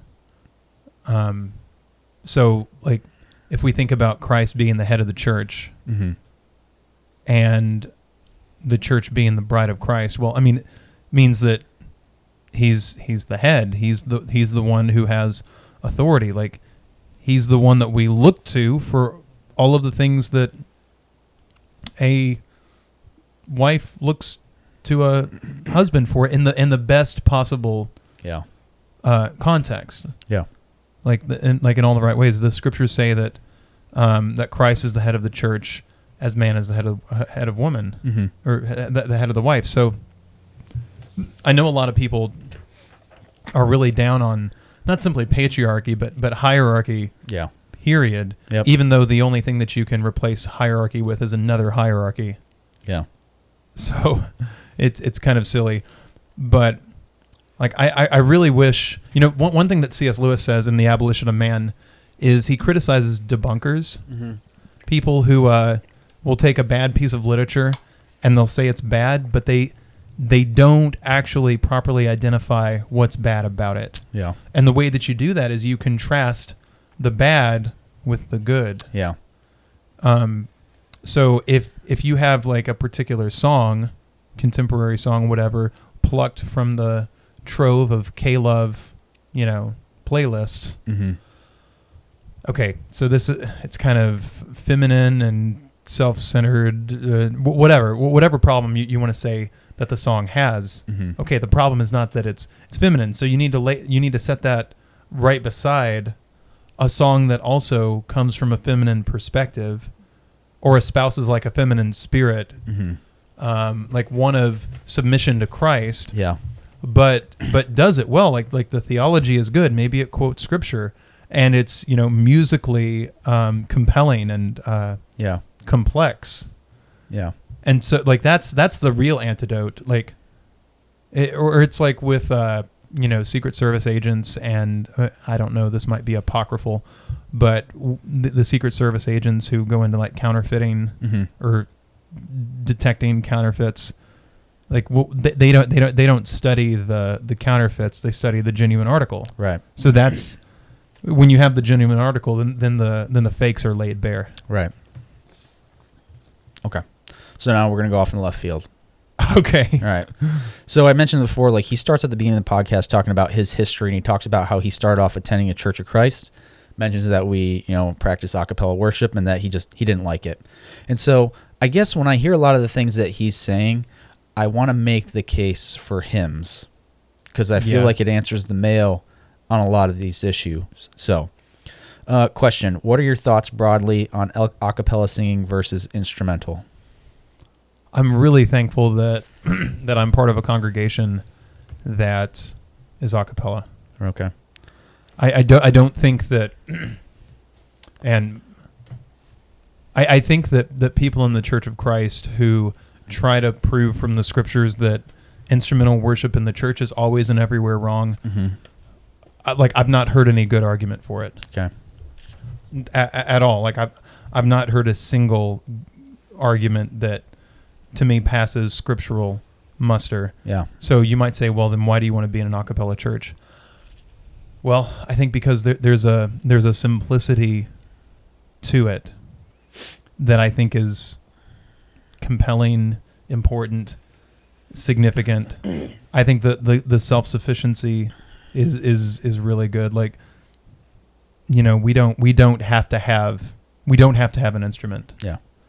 And, it could be that the early church oftentimes didn't have an instrument. I just don't think we know. I mean, there might be some, I don't know, if you look in the early church fathers, maybe we could find out more information than what I know right now. But I guess my position is that I do not think from a scriptural perspective that there should necessarily be prohibitions on instrumental worship. However, I'm not looking to give up a cappella worship in our congregation. I'm not interested in exploring, adding in instruments. But like for the same reason that I don't really think we need a fog machine. I think that's what it is. I think that there's something to the simplicity. Now, on the other hand, there are arguments. I think that there are scriptural arguments for using instruments. And I mean, after all, it says in the Psalms to worship him with cymbals and lyres and like all sorts of instruments. And it tells the musicians to play skillfully. And so you get the sense that in the temple that there was like this kind of majestic display of musical craftsmanship, which I in a way maybe we're missing out on that in the churches of Christ. But man, I think that whether somebody's instrumental or a cappella, it's got to be something that's thoughtful and prayerful. And I would say that in my experience, there are congregations that do a cappella really poorly, and there are congregations that do it really well. There are congregations who do instruments well, and I don't simply mean skillfully. I mean like with the proper attitude. So I guess a piano is a good analogy. Like, how many wrong keys are there on the piano? Well, you might say none, or you might say all of them. Right. So yeah, that's. How about you? So I guess I'm undecided. I will say if I'm speaking this purely from the perspective of preference, I definitely prefer a cappella music. Yeah. And I think a lot of it goes into the stuff you're talking about. Like I can sing anywhere I go. We see examples of in the New Testament or in the New Testament of the disciples being in some pretty bad situations. Well, even the Old Testament, right? And we'll talk about some of those here in a second. And they could sing, right? But they didn't have to fire up the guitar. They didn't have to tune anything, right? They could sing. And so you're not limited in your ability to worship. I think you see more participation when there isn't instruments because your voices are all you have. And then there's some of it I just can't explain. Like when we do the yearly singing here and we have all these people crammed into a room and we let out that first note of whatever the first song, like nothing beats all of those voices singing in harmony. Yeah. In my book. Like to me, that is what heaven feels like, you know? Yeah. I think historically speaking though, there wasn't harmony in, like by the first century, was there? I don't know. I'm probably in Africa. Now, somebody can fact check me on this and like leave a comment or send us a message or something. But from what I remember from like music history, harmony I think wasn't a thing yet. Really? I kind of feel like since there's been humans, there's probably been harmony. I told you I could be wrong. I could be wrong. I took a music appreciation class. I know there were some chords that were forbidden, like dissonant chords, right? Yeah. So when it comes to like the use of instruments or the not you know, we'll talk about that here in a second, like because I did a little bit of research on why the Church of Christ does a cappella. You know, I'll let us arrive at my point when we get there. So okay. Purely from the perspective of preference, that's why I prefer it. So kind of generally same idea. What are your thoughts on hymns then, as opposed to like the contemporary songs? Like, what are the value of hymns? I strongly prefer hymns. Yeah. So when I flip through great songs of the church, which I really do appreciate and enjoy and respect that particular compilation of songs. Yeah. I've got nothing but good things to say about it. And so I guess that you remember how I said that the revised great songs of the church, that there was one thing about it that I liked. Yeah. And that's that it gives the date of every song. Yeah. I mean, it gives the date of the tune and the date of the lyrics, which are not always the same thing, especially when you're dealing with, you know, different lyricist. I mean, a lyricist as opposed to, you know, the composer. Yeah. You know, there's oftentimes a gap there. The songs to which I gravitate are the oldest ones in the book. Yeah. And I think that's always been the case. I don't think it's some sort of acquired taste. Yeah. Let's say. Yeah. I think that I've always, for some reason, been drawn to the really old ones. Now, if I knew more about music, I think I could speak to this more. But think about like "O Sacred Head Now Wounded." Yeah, I love that song. Man, like the way that it moves. You know, we don't have very many songs that are in minor keys.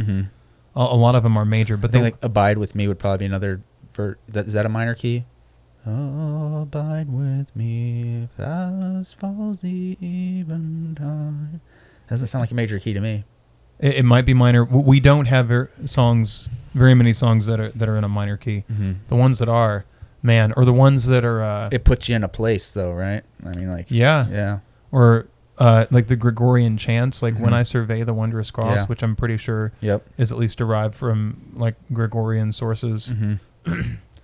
Like I love the old ones. So then the question is why? Like what's going on here? Well, I think that things that last, like there's a reason. Yeah. There's a reason that they last.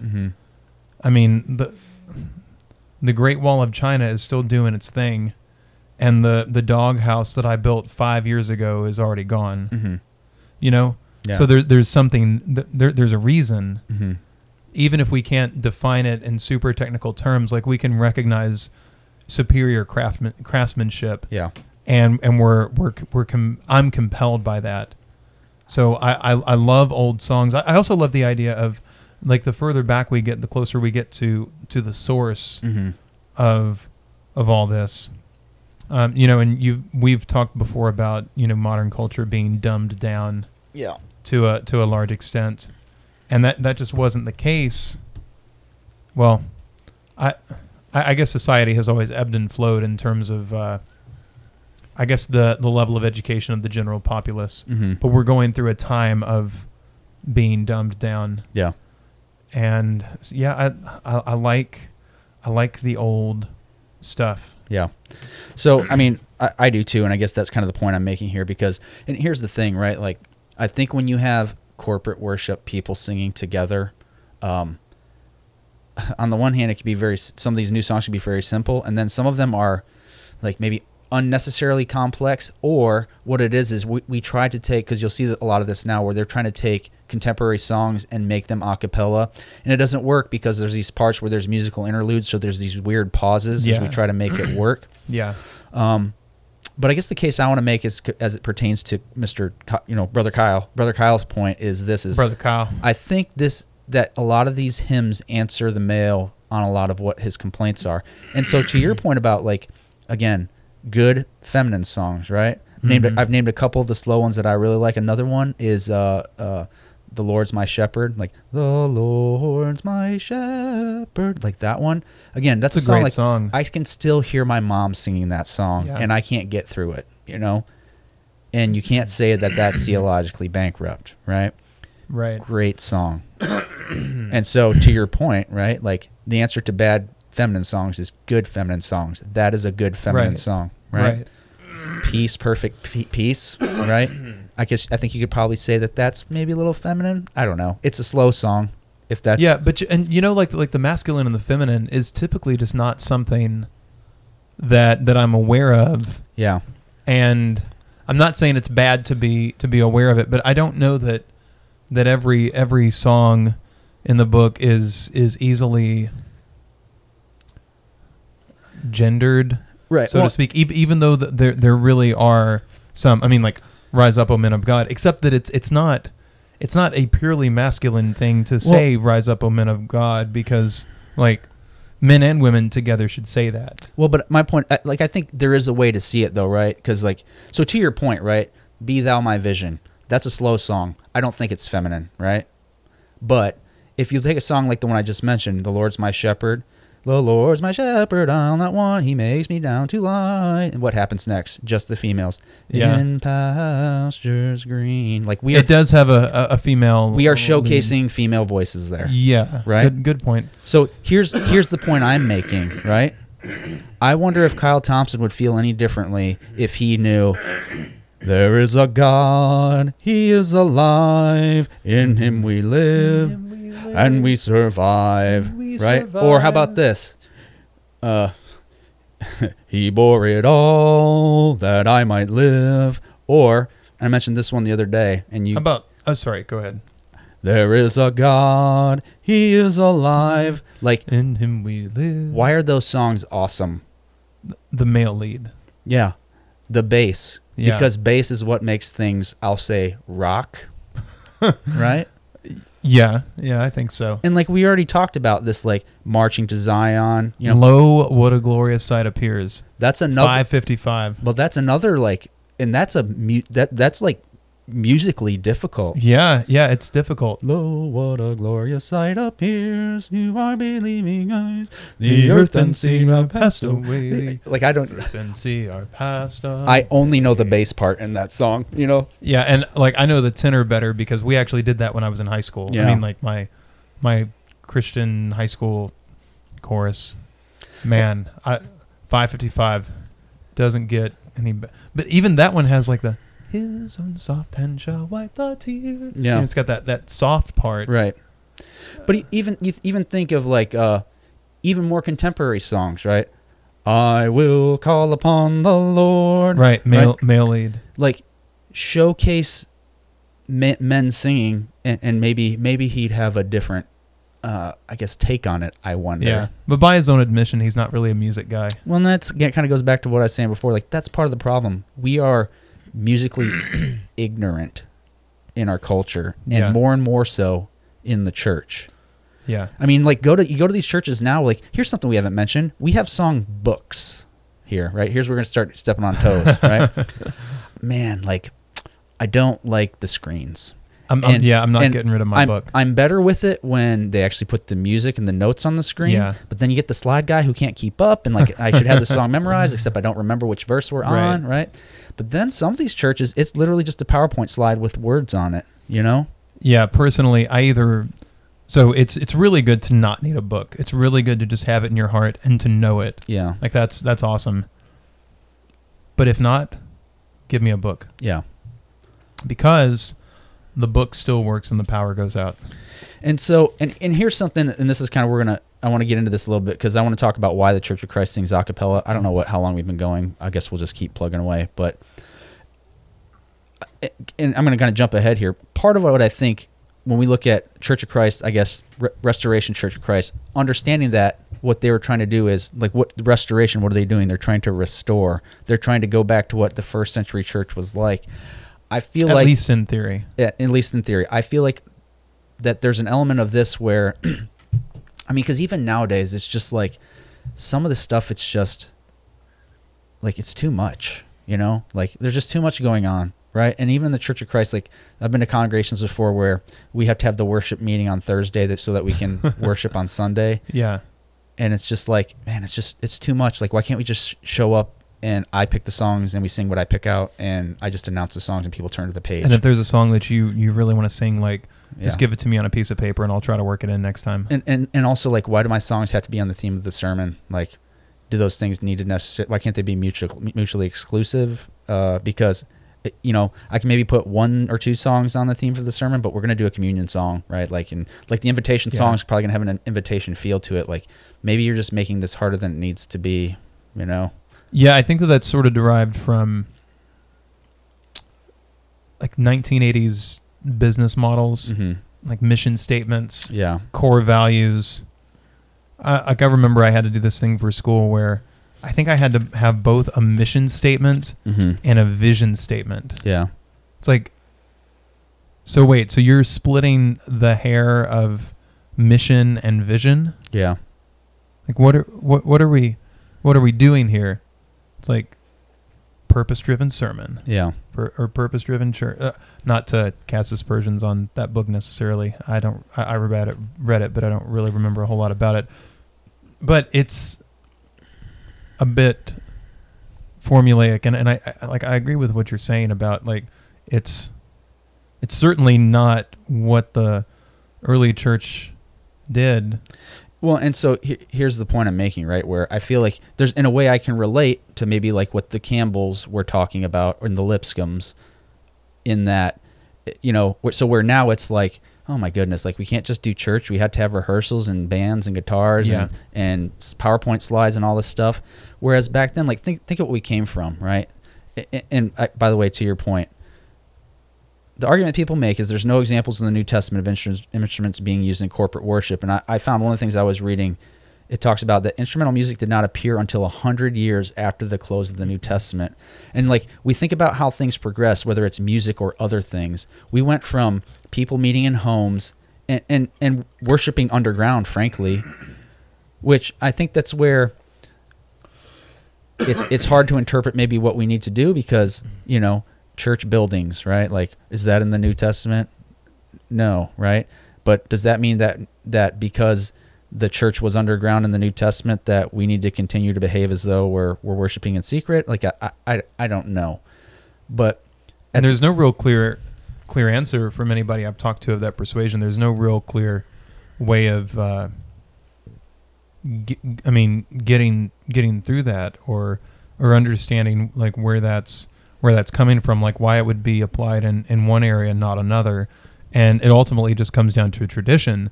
Okay, and, you know, tradition, okay, tradition is okay, except for when it isn't. But, I mean, you know, tradition is, it's okay to have traditions. It's good to have traditions. But then when you try to, like, predicate one's human traditions on the scriptures, Mm-hmm. it's really hard to not end up going down the same path that the Pharisees were trotting.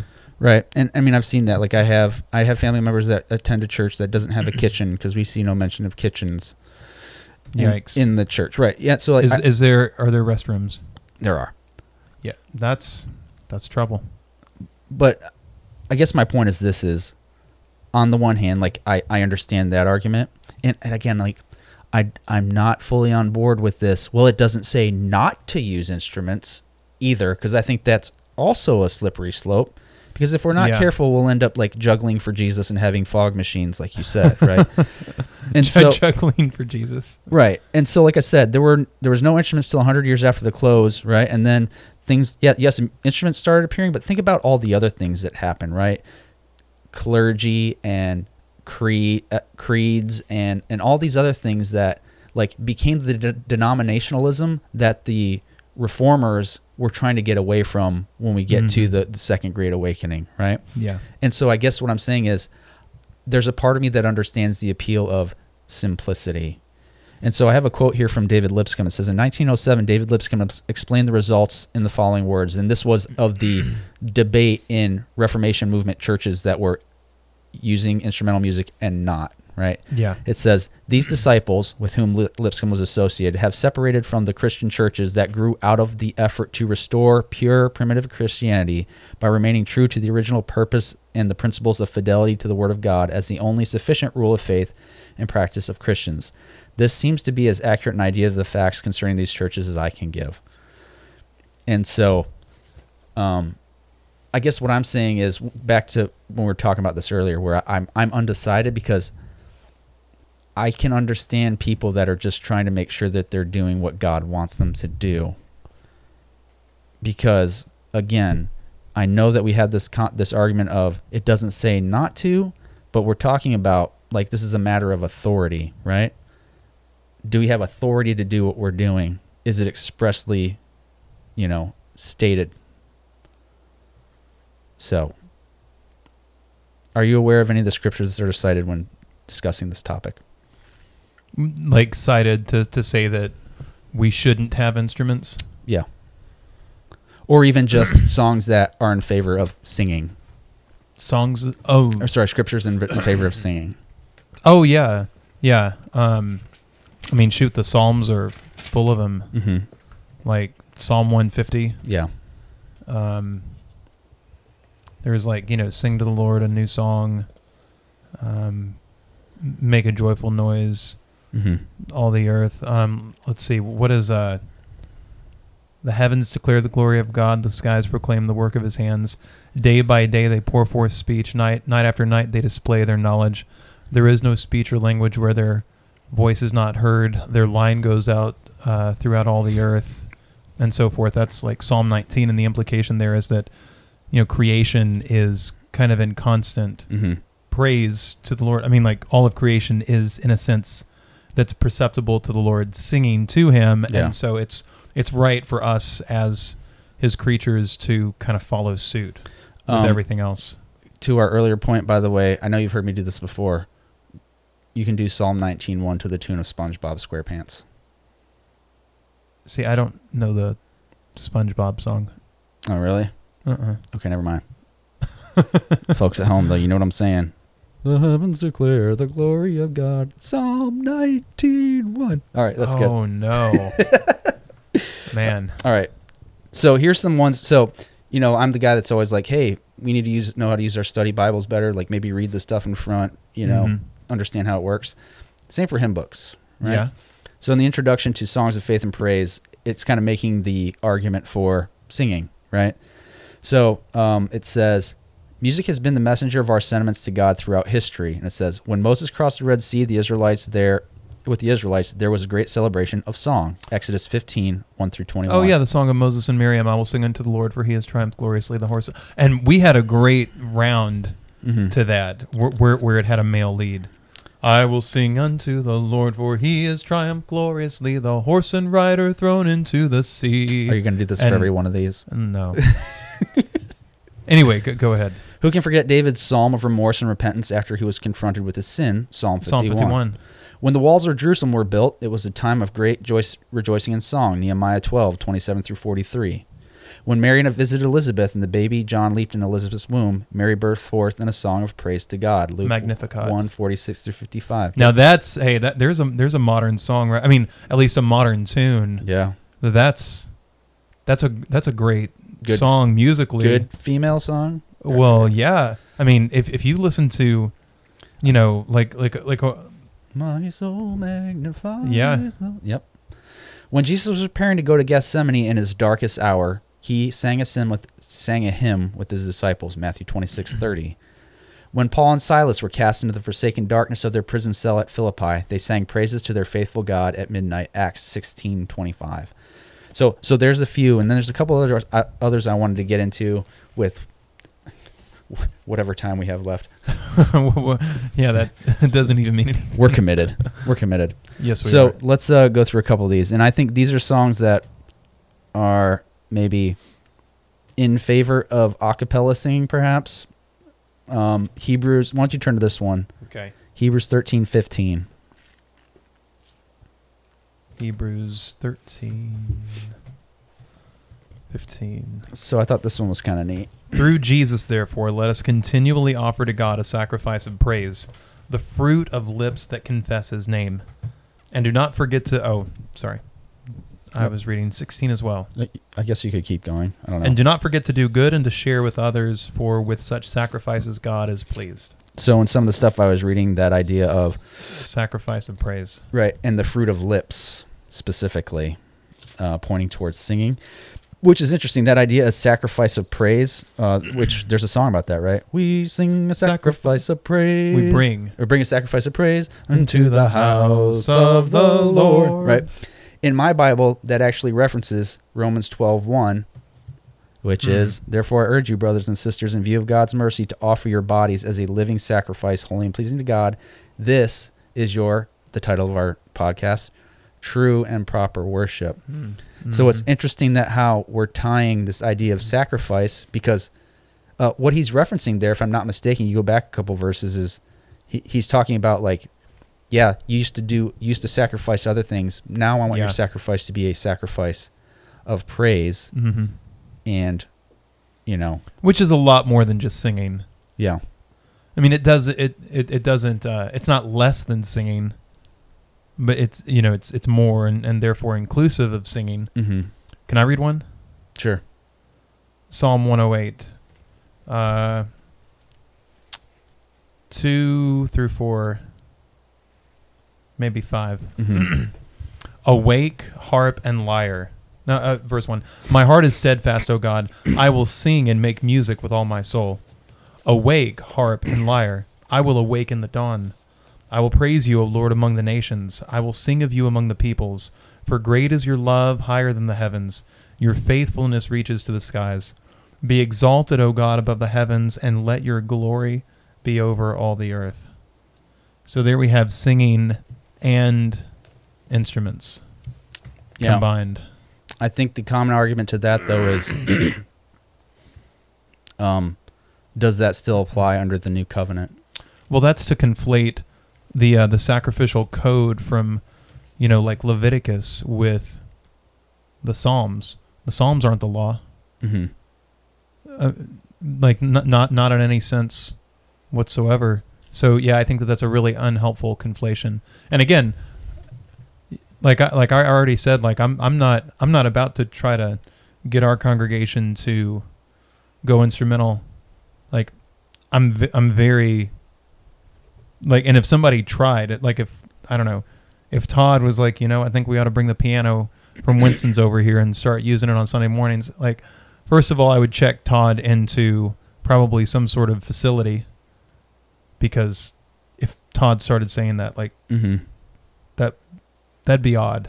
Yeah, really odd if Todd did that. Mm-hmm. But no, like I'm not looking to go anywhere that has instruments.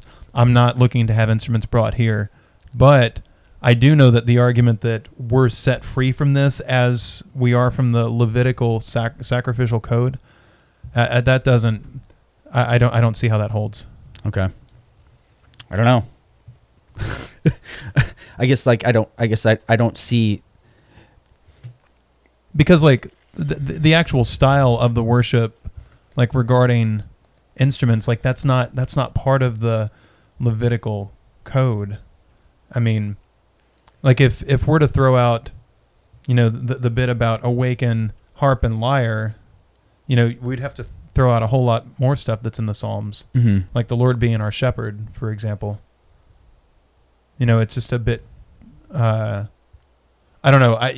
Conflation, I think is the right word. Well, I guess like it's equating all of the Old Testament with the law, when the law is simply, one facet of the Hebrew Scriptures.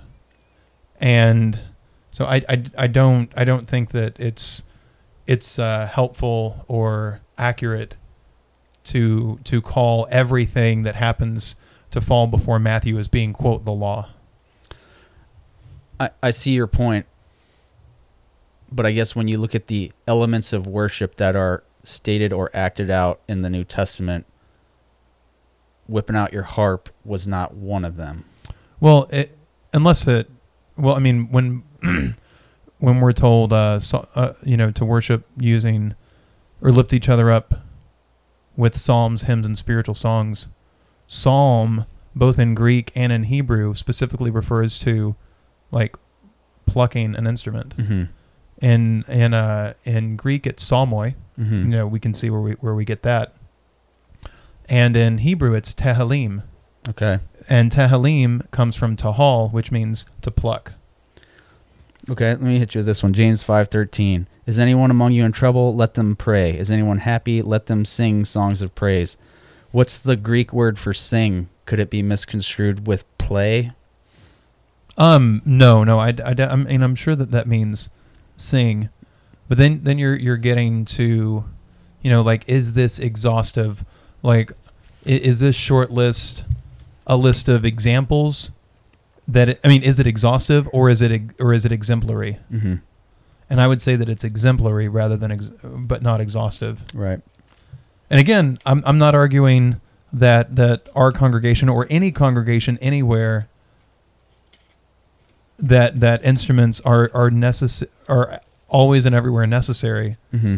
But anyway, like, that's also sort of a unique position, because typically this conversation is happening, like the instruments versus no instruments. It's happening when there's somebody who's really, really led that it either should happen or shouldn't happen. Yeah. Like, I'm saying we should keep doing what we're doing with traditional hymns. Yeah. And with new songs that are that like of merit, like the Magnificat, like some of the like a few of the songs that we have in the Green Book. That are really excellent. I'm not arguing for actually having a single instrument come in here. It's just that I don't think that the argument can come like chapter and verse from the Scriptures. Okay, I understand what you're saying, and I will finally arrive at my point at one point. Let me make a couple more points that I thought were kind of interesting, because you read from Philippians 2, 6, 2. I think you read, I don't know if you got all the way to like through 11. I'm just going to read through this real quick. You mean like on Sunday? You did. Yeah. In your relationships with one another, have the same mindset as Jesus Christ, who, being in very nature God, did not consider equality with God something to be used to his own advantage. Rather, he made himself nothing by taking very nature of a servant, being made in human likeness, and being found in appearance as a man, he humbled himself by becoming obedient to death, even death on the cross. And I'm not going to read the rest of it. What I want to point out, though, is, and I don't know how this looks in your Bible, if you look at how my Bible is formatted, right? You see how these words are different than this up here?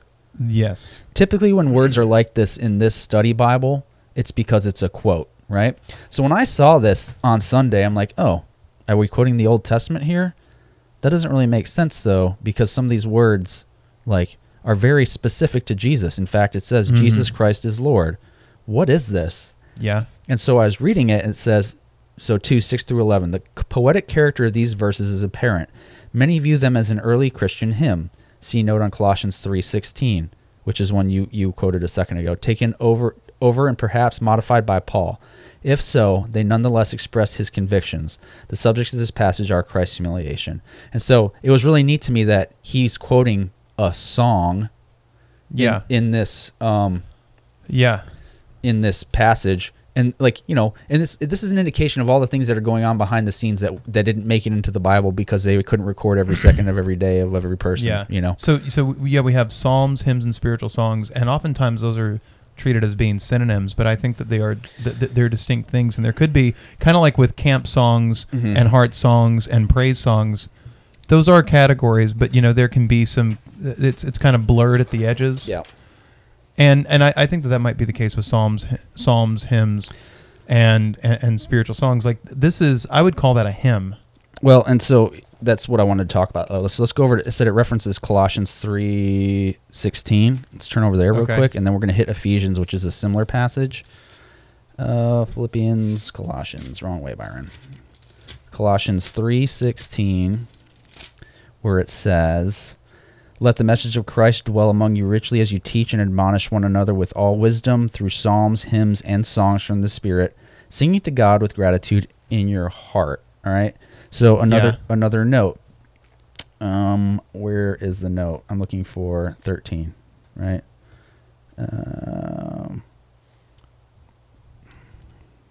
So while you're looking for that, it seems clear that there's an internal expression and there's an external expression.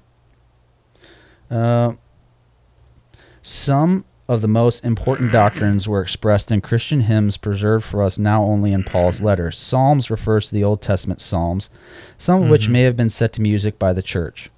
Psalm could also describe a song newly composed for Christian worship, where hymn is literally psalm in the Greek. A hymn was a song of praise especially used in a celebration, much like Old Testament psalms that praise God for all that he is. A song recounted the acts of God and praised him for them, much like the Old Testament psalms that thanked God for all that he had done. So that, I don't know, that makes it sound like they're maybe more related than dissimilar. Well, sure, yeah, they're related. And some may or may not have been set to music, right? Anyways, I guess all that. Yeah, I mean, like the Psalms were clearly set to music to such an extent that there are notes before a lot of the Psalms that say, you know, it's to the tune of, you know, death of a son. Yeah. Or something about like the lilies. What was that one? Lilies of the morning, or oh man, it's something about lilies. Yeah. And so I mean, I guess reading through that, like this is one of the songs that's pointed to this is one of the verses that's pointed to as an argument for singing, perhaps a cappella singing. But I guess the other thing I wanted to mention is just, again, like why music and worship is so important. Because I mean, you have people that are just they say they're not musical. It's kind of like, I mean, like I guess I don't understand that, and I don't know. It's like, this is getting in a whole nother tangent, right? Like, why does music matter, right? And that could be a whole nother episode, right? So, again, just one more passage, similar, Ephesians 5:18-20. Sounds a lot like that one. It says, "Do not get drunk on wine, which leads to debauchery. Instead, be filled with the Spirit, speaking to one another with psalms, hymns, and songs from the Spirit. Sing and make music from your heart to the Lord, always giving thanks to God the Father for everything in the name of our Lord Jesus Christ." Right? So again, another passage in favor of singing, right? I put in here, filled with the Spirit, capital S, not spirits, booze, because it talks about debauchery. Right, yeah. So singing is very important. And it just depends on, so when it says psalm, like, does it really literally mean what psalm means? Like when we go back to the Psalms and it's the Hebrew Tehillim, to haul, to pluck, like, see, like I think that there is precedence now in practice. I mean, so of course, if you have a song that's typically accompanied, and for whatever reason, whether it's practical or I don't know, there's all sorts of reasons that you might not have some instrument to pluck. Yeah. And so, but you always have your voice. Yeah. And so I think that's it. Yeah, you've always got it. It's sort of why like you hide His word in your heart, so that you might not sin against Him. You might not always have the scriptures physically in front of you, but if you've put it in you, well, I mean, like that's you've got it in you. Yeah. Well, okay. So here, those were kind of asides. I'll kind of come back to my thoughts on your point, and be honest. Like I'm going to go to the Old Testament as well. Yeah. And you made a comment earlier, and I don't know where you're going with this, but like I said before, if we're giving people like the Campbells and the Lipscombs and the who's the other well Barton Stones, the benefit of the doubt that they were coming out of an era where it was just worship was just, it was so much, and we're trying to get back to a simpler time. Like, how about we just do what the first century church did, right? Okay, cool. So how did they feel about this? Well, I don't know. It doesn't say we can't do that, but we know for sure that they did this thing. So maybe we just do that because we know we have authority to do that, right? And what we want to do is please God. I don't think that is an unproductive way to approach this. And here's why. There are people in the Church of Christ that might suggest that using instrumental music is sinful. Man, I'm not saying that. But what I am saying is I think we need to be careful when we start to, again, have this approach of it doesn't say we can't do that. And so what I want to point to is the death of Nadab and Abihu, okay? Okay. Leviticus 10, it says, Aaron's sons Nadab and Abihu took their censers, put fire in them, and added incense, and they offered unauthorized fire before the Lord, contrary to his command. So fire came out from the presence of the Lord and consumed them, and they died before the Lord. Moses then said to Aaron, this is what the Lord spoke of when he said, among those who approach me, I will be proved holy. In the sight of all the people, I will be honored. And so I got another note here for you. It says, they, being Nadab and Abihu, are regularly remembered as having died before the Lord and as having had no sons. Their death was tragic and at first seems harsh, but no more than so that of Ananias and Sapphira. In both cases, a new era was being inaugurated. The new community had to be made aware that it existed for God, not vice versa. And so I guess what I'm saying is I think we do need to strive to have true and proper worship, whatever that is. And I think the grace of God is sufficient for this conversation and this topic on the one hand. But on the other hand, again, this is an Old Testament example, but if we don't have authority to do something, I don't know that that's to be taken lightly.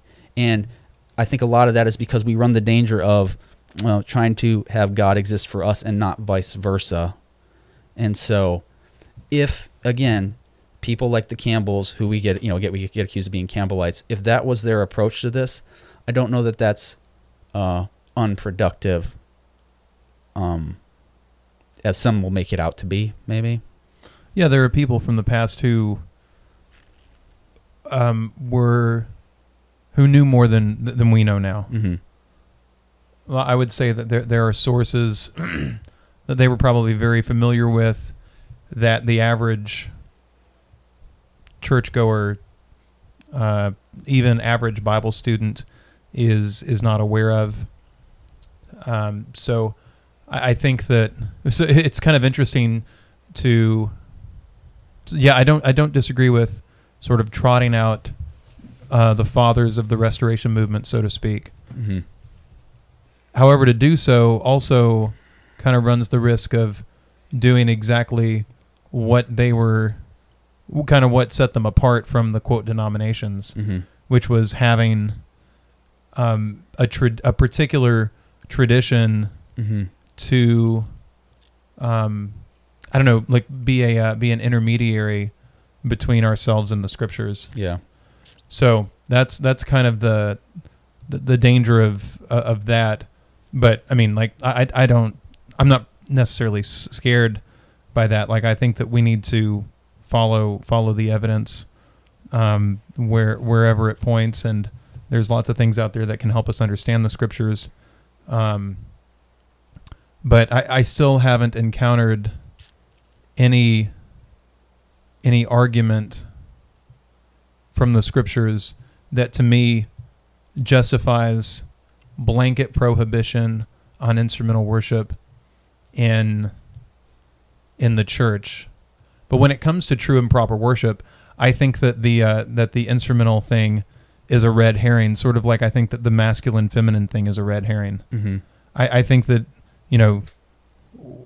Jesus told the woman at the well that a time is coming and now is here when the true worshipers will not worship on this mountain or that mountain, but they will worship God in spirit and in truth. Mm-hmm. And so I think that's the imperative, is that we worship God in spirit and in truth. And I don't think that any particular external form is immune from not being true and proper worship. What I mean by that... What do you mean by that? Okay, what I mean by that is... Because I want to bring up juggling for Jesus again. Okay. Yeah. So let's say that we have the external form of a cappella worship. Mm-hmm. That doesn't mean that it's, by that virtue, true and proper. If the a cappella worship is true and proper, which it very well could be, it's not owing to the fact that it happens to be a cappella. Similarly, so let's say you have a congregation that's not worshiping in spirit and in truth, and you just pull out all the instruments, and you just have them sing Amazing Grace a cappella. It doesn't mean that you've gotten any closer to the truth necessarily. Mm-hmm. Although the shakeup of things maybe might help them think about things a little bit, because like you were reading it there in the New Testament, like there's the internal aspect and there's there's the inner and there's the outward. It's not this mountain or that mountain. It's the extent to which you were permitting like the living water to have an effect mm-hmm. on you, to keep with the imagery that Jesus was using there with the woman at the well. So I just think it's deeper than what it looks like. But like all that being said, I can't say how thankful I am for the a cappella hymnal heritage that I've grown up with and that we still have in this church. But because I've grown up with it my whole life, I also know that I have not always worshipped in spirit and in truth. And it's when I've come back to it after a time away that I think that's happened more. I don't think I appreciate... Well, I mean, when do kids or teenagers ever appreciate anything? Mm-hmm. So maybe I shouldn't be too hard on myself. But yeah, if we're going to talk about true and proper worship, I think that it's a deeper thing than, and I'm not saying that you're portraying it as this. I just I think that it's deeper than. Because like I'm sure you've seen a cappella worship kind of become a show. Yeah, I'm not suggesting that a cappella worship, by virtue of worshiping a cappella, we're all, I guess, quote unquote, doing it right or going to heaven or whatever. What I'm saying is, I just feel like it's a slippery slope when we say that a cappella worship is just a preference. I think it was deeper than that. I think this was more well thought out than we are giving some of these guys credit for. And there was a reason that the church didn't use instruments till 100 years after they closed the New Testament. Like I think right. there's a reason for that. And to let's see. Is it for that reason illegitimate? Like if it didn't, if it's true that instrumental worship did not become a facet of Christian worship until the 2nd century, maybe late 2nd century, let's say, mm-hmm. Is it for that reason illegitimate? I don't know. Like even this argument about, this is what psalm actually means in the Hebrew or whatever. Like it just seems like we're trying really hard to make this be what we want it to be, when if we just look at the examples that we were left and do those things, like, we know we can't go wrong. Well, I think that we can go wrong because it depends on if we properly understand the things that we've been given, and if the people that we got it from, I mean, it's sort of like a game of telephone. You got to go back to the source. I feel like you know what I mean when I say we can't go wrong. Like, I understand that I could sit here and say a prayer and not actually mean it, right? But praying is the preferred method, right? Again, not whatever I eisegete the Bible to say for me, perhaps. Yeah.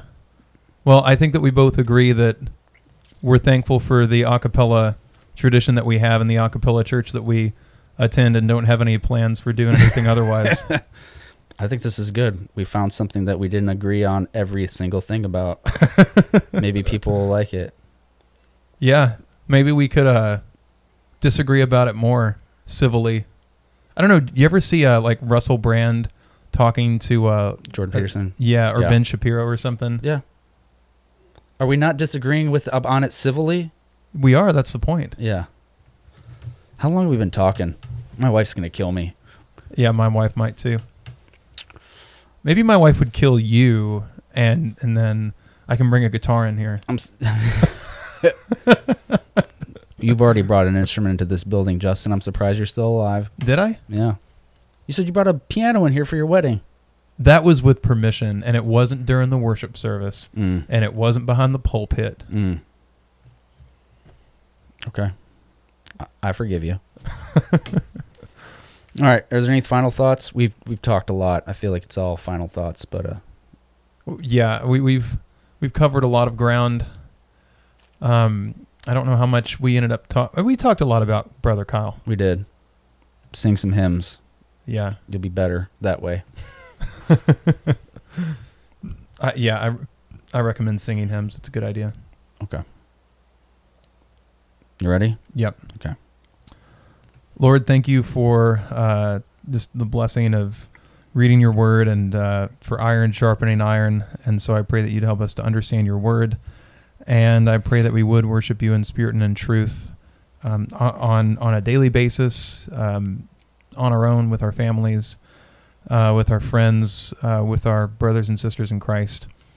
And help us to do so all the more as we wait for Jesus to come back. In his name, amen. Amen.